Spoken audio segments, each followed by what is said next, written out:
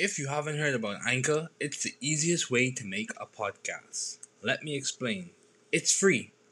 There's creation tools that allow you to record and edit your podcast right from your phone or computer. Anchor will distribute your podcast for you so it can be heard on Spotify, Apple Podcasts, and many more. You can make money from your podcast with no minimum listenership. It's everything you need to make a podcast in one place. Download the free Anchor app or go to anchor.fm to get started.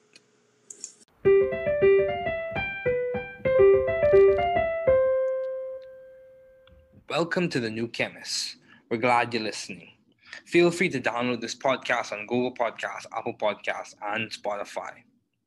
Here on the new Chemist, we discuss chemistry, which simply put is the science of change, as well as careers, community research, and COVID-19. We're happy you're tuning in. My guest today is Dr. Todd Golub. Thanks for joining me today. It is good to hear from you. Just briefly, I'll inform my audience about you.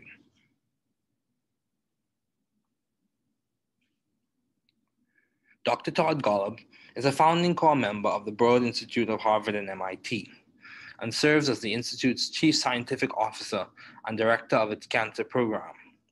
He is also the Director of the Gerstner Center for Cancer Diagnostics at the Broad Institute. He joined the faculty of the Dana-Farber Cancer Institute at Harvard Medical School in 1997. At the same time, he served as the leader of cancer genomics at the Whitehead Institute and MIT Center for Genome Research, which evolved into the cancer program at the Broad Institute, which he has directed since 2004. Dr. Golub is currently the Charles A. Dana Investigator in Human Cancer Genetics at the Dana-Farber Cancer Institute and Professor of Pediatrics at Harvard Medical School.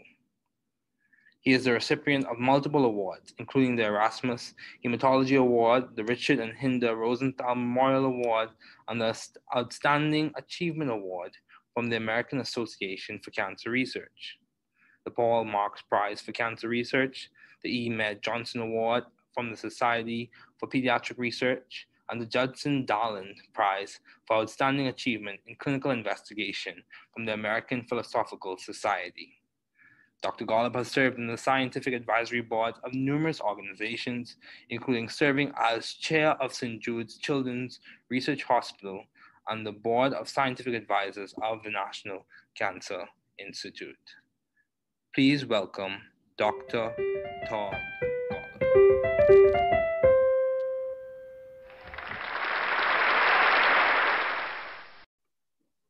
Okay, Dr. Golub, thanks for joining me today. It is good to have you on.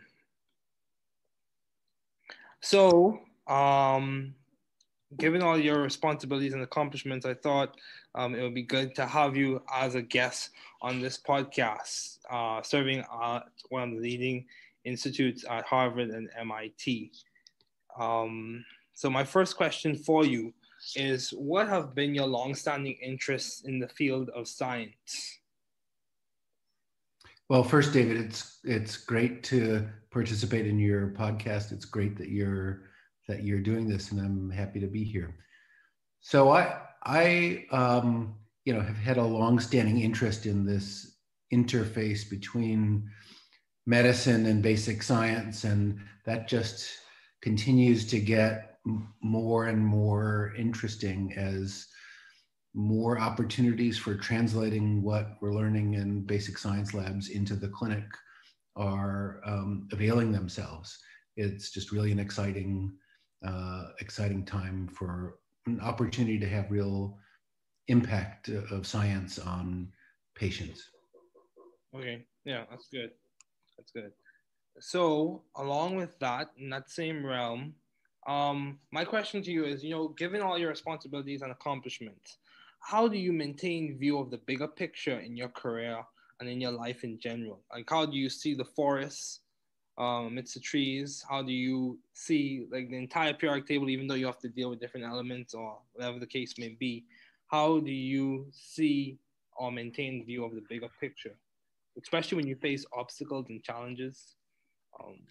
I think getting this balance right of the big picture and the focused details is the most important thing in science Okay. and the hardest at the same time to do. My view is that the big picture is super critical, Okay.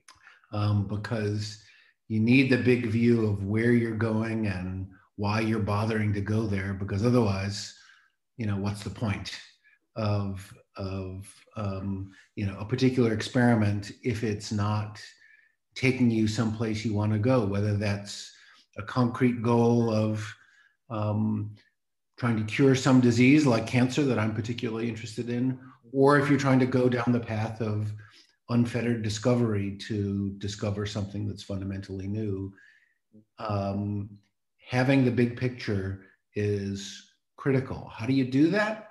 I'm not sure I have a recipe, except that the question that I like to ask myself and members of my lab all the time is, let's imagine that the experiment that you're planning now were to be as successful as you hope it will be.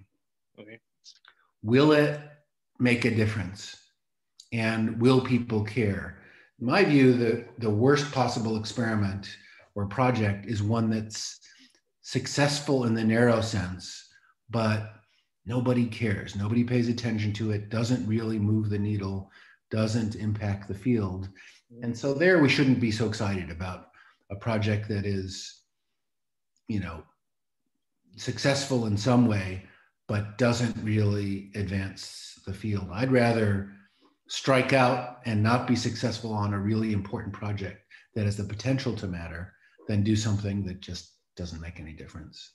So I think trying to keep that eye on the ball on the big problem you're trying to solve and not be too distracted or demoralized when the shorter term obstacles pop up, as they always do. Yeah. The goal isn't to solve the short term obstacles and problems. The goal is to solve some bigger picture question and persevere through the roadblocks that get in your way. Yeah, I completely agree. Perseverance is very important, especially in this time where a lot of people are facing different challenges, even in the academic sense, with classes being in a different format from what they're used to, or in the economic sense with the loss of jobs. So, along the same lines, how have you been adaptive and or creative in the field of science? You work at one of the most prestigious schools. How have you been adaptive or creative? What project that you are currently working on, or have worked on? What project would you say has been like the hallmark of your creativity, if you had to label one as such? Yeah. Well, I'm so glad you asked this question about creativity, because I think creativity is just at the heart of pretty much all great science, Okay. any aspect of science. And I think that concept of creativity comes as a surprise to many. I think many non-scientists think about science as, oh, you must be really brilliant and or have kind of encyclopedic knowledge of scientific facts, and that's what they think science is: being a master of the universe of scientific details. And I suppose that stuff doesn't hurt, but it's certainly not enough. And so I think of what's most important in science is what you said, and that's creative thinking, thinking about a new approach to an old problem. For example, really trying to think in novel, out of the box kind of ways. That's just super critical. And I think, I maybe have an extreme view of this, but I think that scientists should be surrounding themselves with other creative people, non-scientists, artists, for example. So, with that in mind, I helped start an artist in residence program at the Broad Institute, Okay. where we bring in every year one or two artists who are creative in their way. They're trying to look at the world through a new lens in their way and in their own language. And so we bring them in and have them hang out at the Broad Institute and talk to scientists with the hope that that sort of creative thinking very indirectly will have a benefit on the creative thinking of scientists at the Broad. Okay, wow, that's commendable. So my question to you is along the same lines. So it's quite clear that you have been successful in terms of in the additive process when it comes to research and projects in your lab. So how do you go about coming up with ideas for research? Do you like reference old literature and review the previous literature and get insight from the past, or is it just like you get a spark of insight or innovation? How do you go about coming up with new ideas for you to do research on you in your lab? So that's an interesting question, and I don't have a process for it. Okay. And I would say that the steps in getting to a great idea for a new project, at least for me, tends to be kind of long and hard, and involve discarding a lot of ideas that maybe at first seemed like they were awesome, but then on further scrutiny, either by me or more commonly by someone in the lab, a postdoc or a student, and other scientists, when they press on that idea, come to discover, it's not actually a great idea, or it's a great idea in principle, but in practice, there's no way to really actualize it.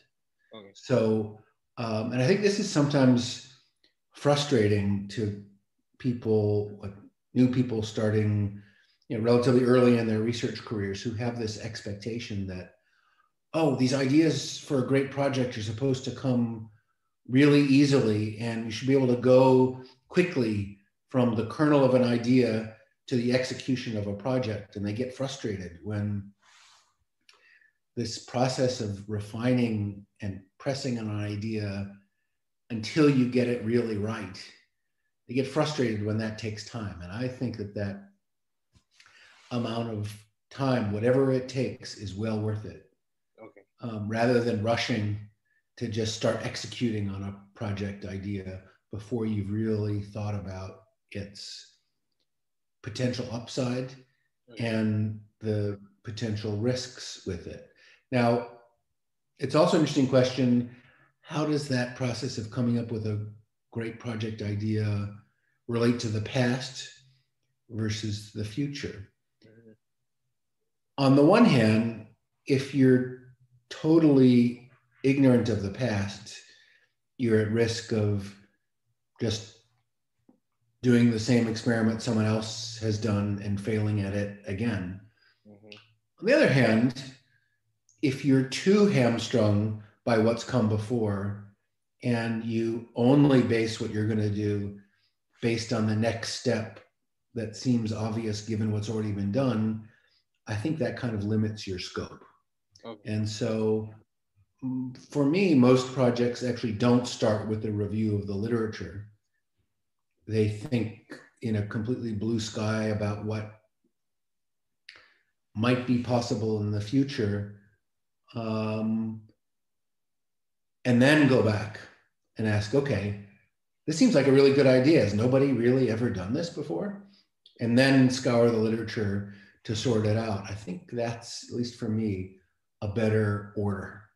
Okay. Start with the big idea and then fit onto that big idea what's come before, rather than try to piece together a project based on the past. Okay.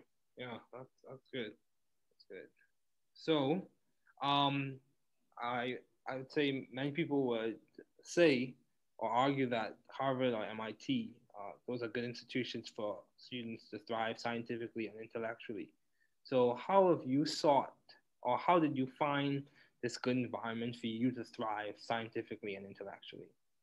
What did it just happen through serendipity, or was it the grind or grit? How did you go about finding a good environment for you to thrive? Yeah, so I think this question about scientific environment is really critical, Okay. and maybe the most critical thing to think about. Often when people are leaving our group to take up, for example, faculty positions elsewhere or scientist commission positions in companies, sometimes they come with a spreadsheet that says, okay, here's how many dollars are being offered from this university and that university, and here's how many square feet of space I would have in this position versus that position. What do you think? And my answer is almost invariably, that rarely matters too much. What matters more is the intellectual environment of colleagues and trainees that you're surrounded by. And if that's awesome, whatever resources available is probably going to be sufficient. If that sucks and you're, on an island, it kind of doesn't matter how much financial resource or how much space you have. It's going to be tough going. So I think this scientific environment question of being, the environment in which there's a collaborative spirit and a critical mass of scientists who are thinking about some similar questions, but not in the identical way. That's what makes for a really ripe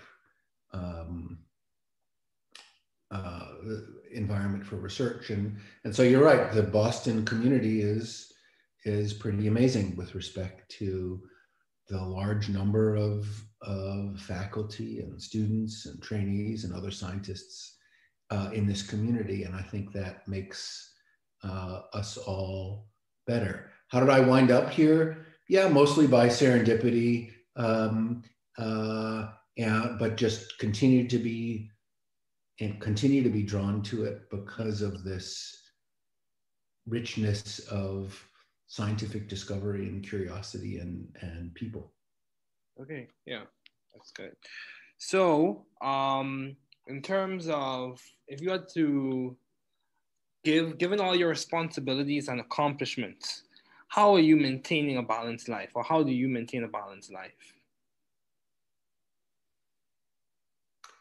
Well, I'm not sure I can claim to have succeeded in maintaining a balanced life. Okay. I think for some people, dividing their life into work and non-work personal life with a bright line between the two is what makes them happy and is effective. My brain doesn't work that way, for better or for worse.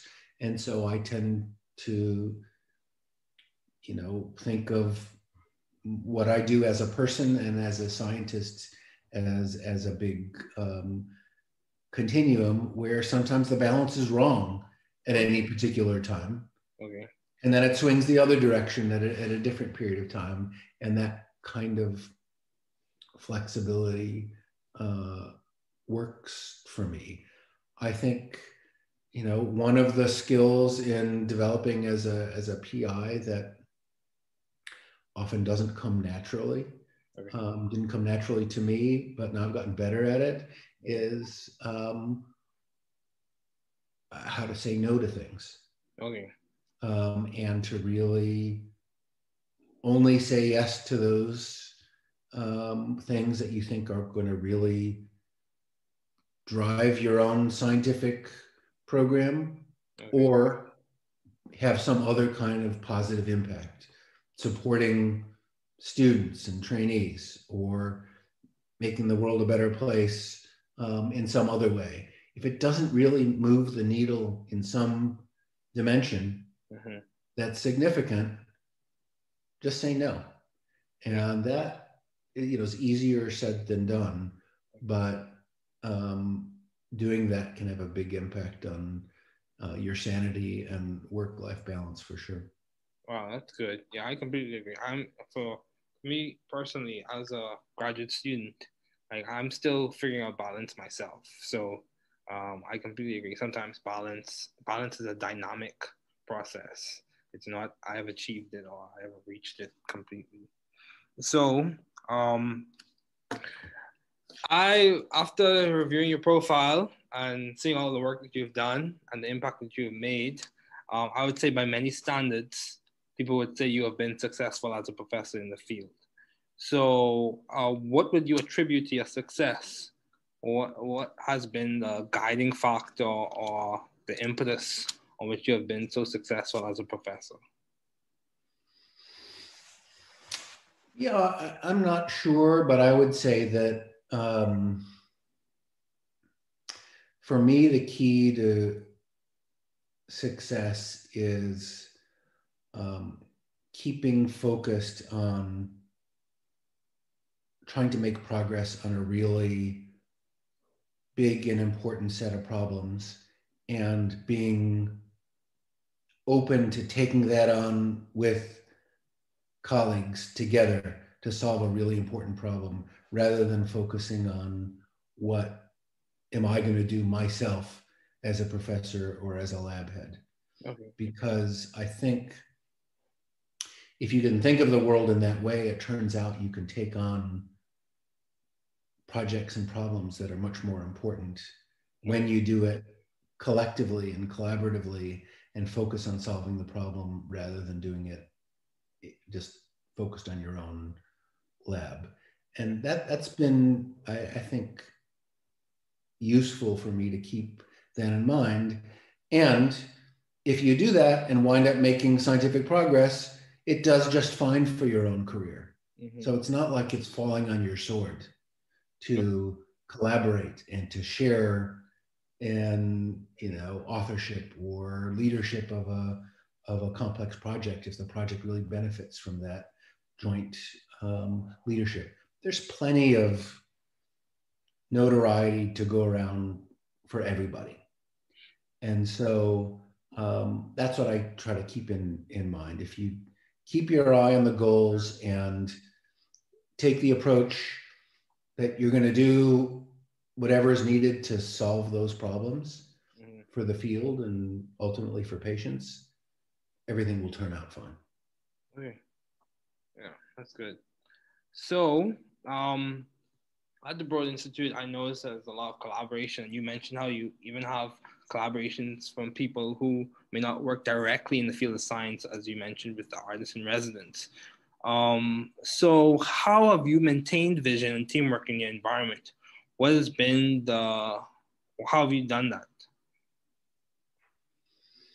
Yeah. So I think um, the key to teamwork, I think, is having a goal that everyone is excited about. Okay.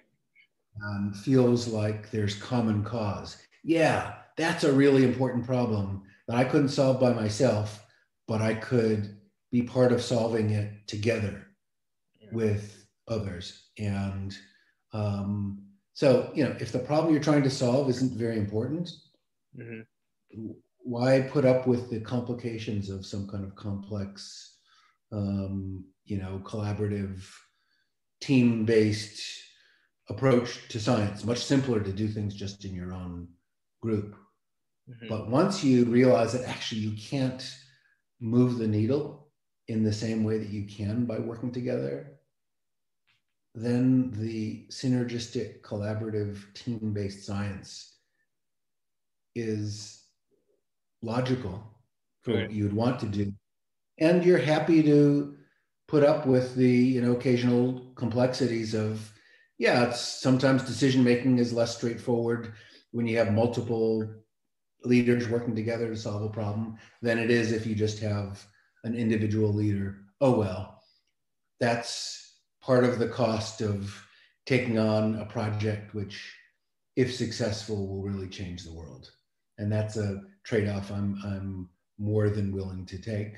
But that's why, again, getting back to where we started, it's super critical to make sure you're working on the right problems.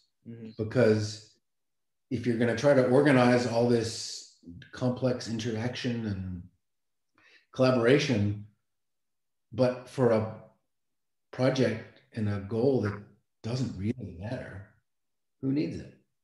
Yeah, that's true. And similarly, I think, some people have what I think is a bit of a fantasy that if you simply put people from different disciplines together in the same building, for example, or on the same floor, or around a coffee machine, that somehow a beautifully synergistic, multidisciplinary discovery will come out of it. Mm-hmm. I don't think that happens very often. And rather, I think the way it works is that if you have a group of people that are aligned in their desire to solve a problem, and they share the view that we should bring whatever discipline and expertise and approach is needed to solve the problem, then you're well positioned to make multidisciplinary discoveries, because you're trying to solve the same problem. You're all rowing together. Okay. So, taking a shift or switching gears, why did you choose medicine as a field to do your doctoral studies in? Why did you choose to go to med school? So, like many people, coming out of college, I was torn between, should I go to graduate school? Should I go to medical school? Should I do MD, PhD? And, I was tortured by that distinction, as many are. In the end, I decided to go to medical school, trying to pack in as much laboratory research as I could as a medical student, because I decided that in the end, I was really intrigued by medical problems. I was motivated by wanting to help patients, and I like the idea of the science inside medical challenges, and that to really do that well required really understanding the nature of the problem.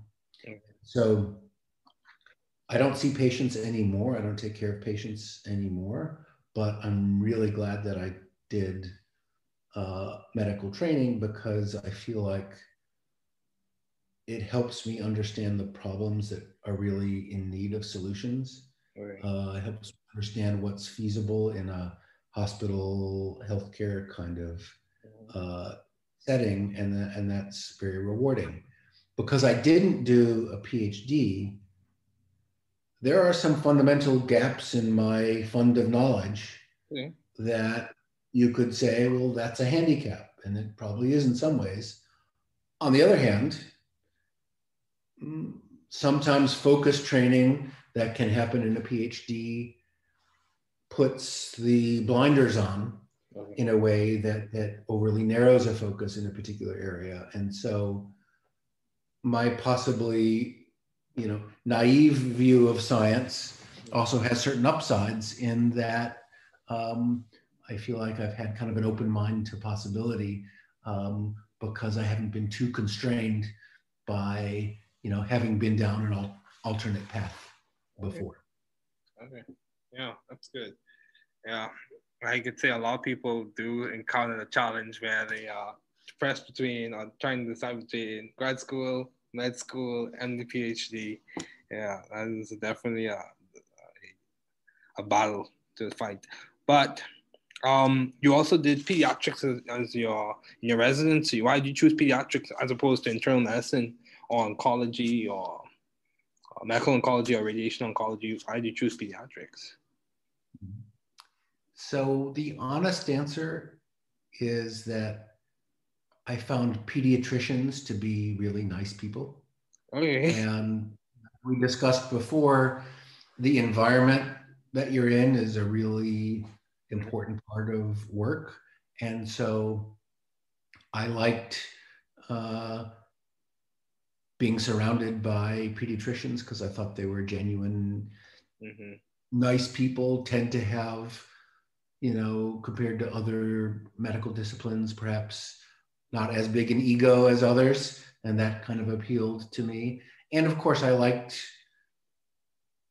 interacting with kids and young families. And, um, I like the experience of helping young parents through really difficult emotional challenges, independent of the medicine and the science behind it. I subspecialized in pediatric oncology. Okay. And, when young parents are faced with the news that their kid has cancer, that's the worst possible news, most parents can imagine. And so having to break that news to them, on the one hand, was very difficult and unpleasant. On the other hand, it was one of the things that brought me the greatest satisfaction and as a doctor, because if you can help a family through the darkest period for them and help them see a ray of light and help them understand something really complex and help them see that there's reason for hope, without sugarcoating it, then you've really done something personally meaningful. And that brought me a lot of pleasure. And so in an ironic way, that aspect of, delivering bad news is something I miss, because doing that well, I think, can be such a help to patients and families, and doing that poorly, is awful. And so that was a skill I enjoyed developing. Yeah. I actually have a relative who's a pediatrician, and he echoes some of the same sentiments in that, my dad is a pediatrician. He echoes some of the same sentiments in that one of the things he enjoys seeing is how resilient children can be, even in the midst of facing those challenges with diseases and stuff like that. No, their kids are amazing, both emotionally, in what they often, unfortunately, have to endure, and medically, they're amazingly resilient. Their bodies are amazingly resilient and adaptive, and so there's also some really interesting science in there as well. I agree. So as we conclude, do you have any advice to those wanting to pursue the field you are currently working in, studying in, matriculating in? If you had to give advice to whether it be scientists who are facing challenges in the midst of COVID, or undergraduates who aspire to a profession that you're working in any of those areas, what advice would you give? I would say that to remind everyone to think about impact. And what can you do with your life that will maximize your impact in a field, on the world, and then do whatever it takes to have that impact. If you're heading down a path that in science that feels like, even if in the short term it's successful, the impact is minimal, that's not great. And it's worth stepping back and asking, what could I be doing in a different direction that can't guarantee big impact? Because if you want guarantees, you're not going to have big impact. The guaranteed successes gives you incremental success. It doesn't give you the really dramatic impact that I think we'd all like to have. And so that means being willing to take on some risk. And I think that's okay and good. But just make sure that the potential for big impact is there, because if it's not, you should be using your talent and your brilliance and your creativity and your motivation and hard work. You should be putting all those skills to work on something more important. I agree. So, Dr. Golub, thank you so much for joining me today. It was good to have you on.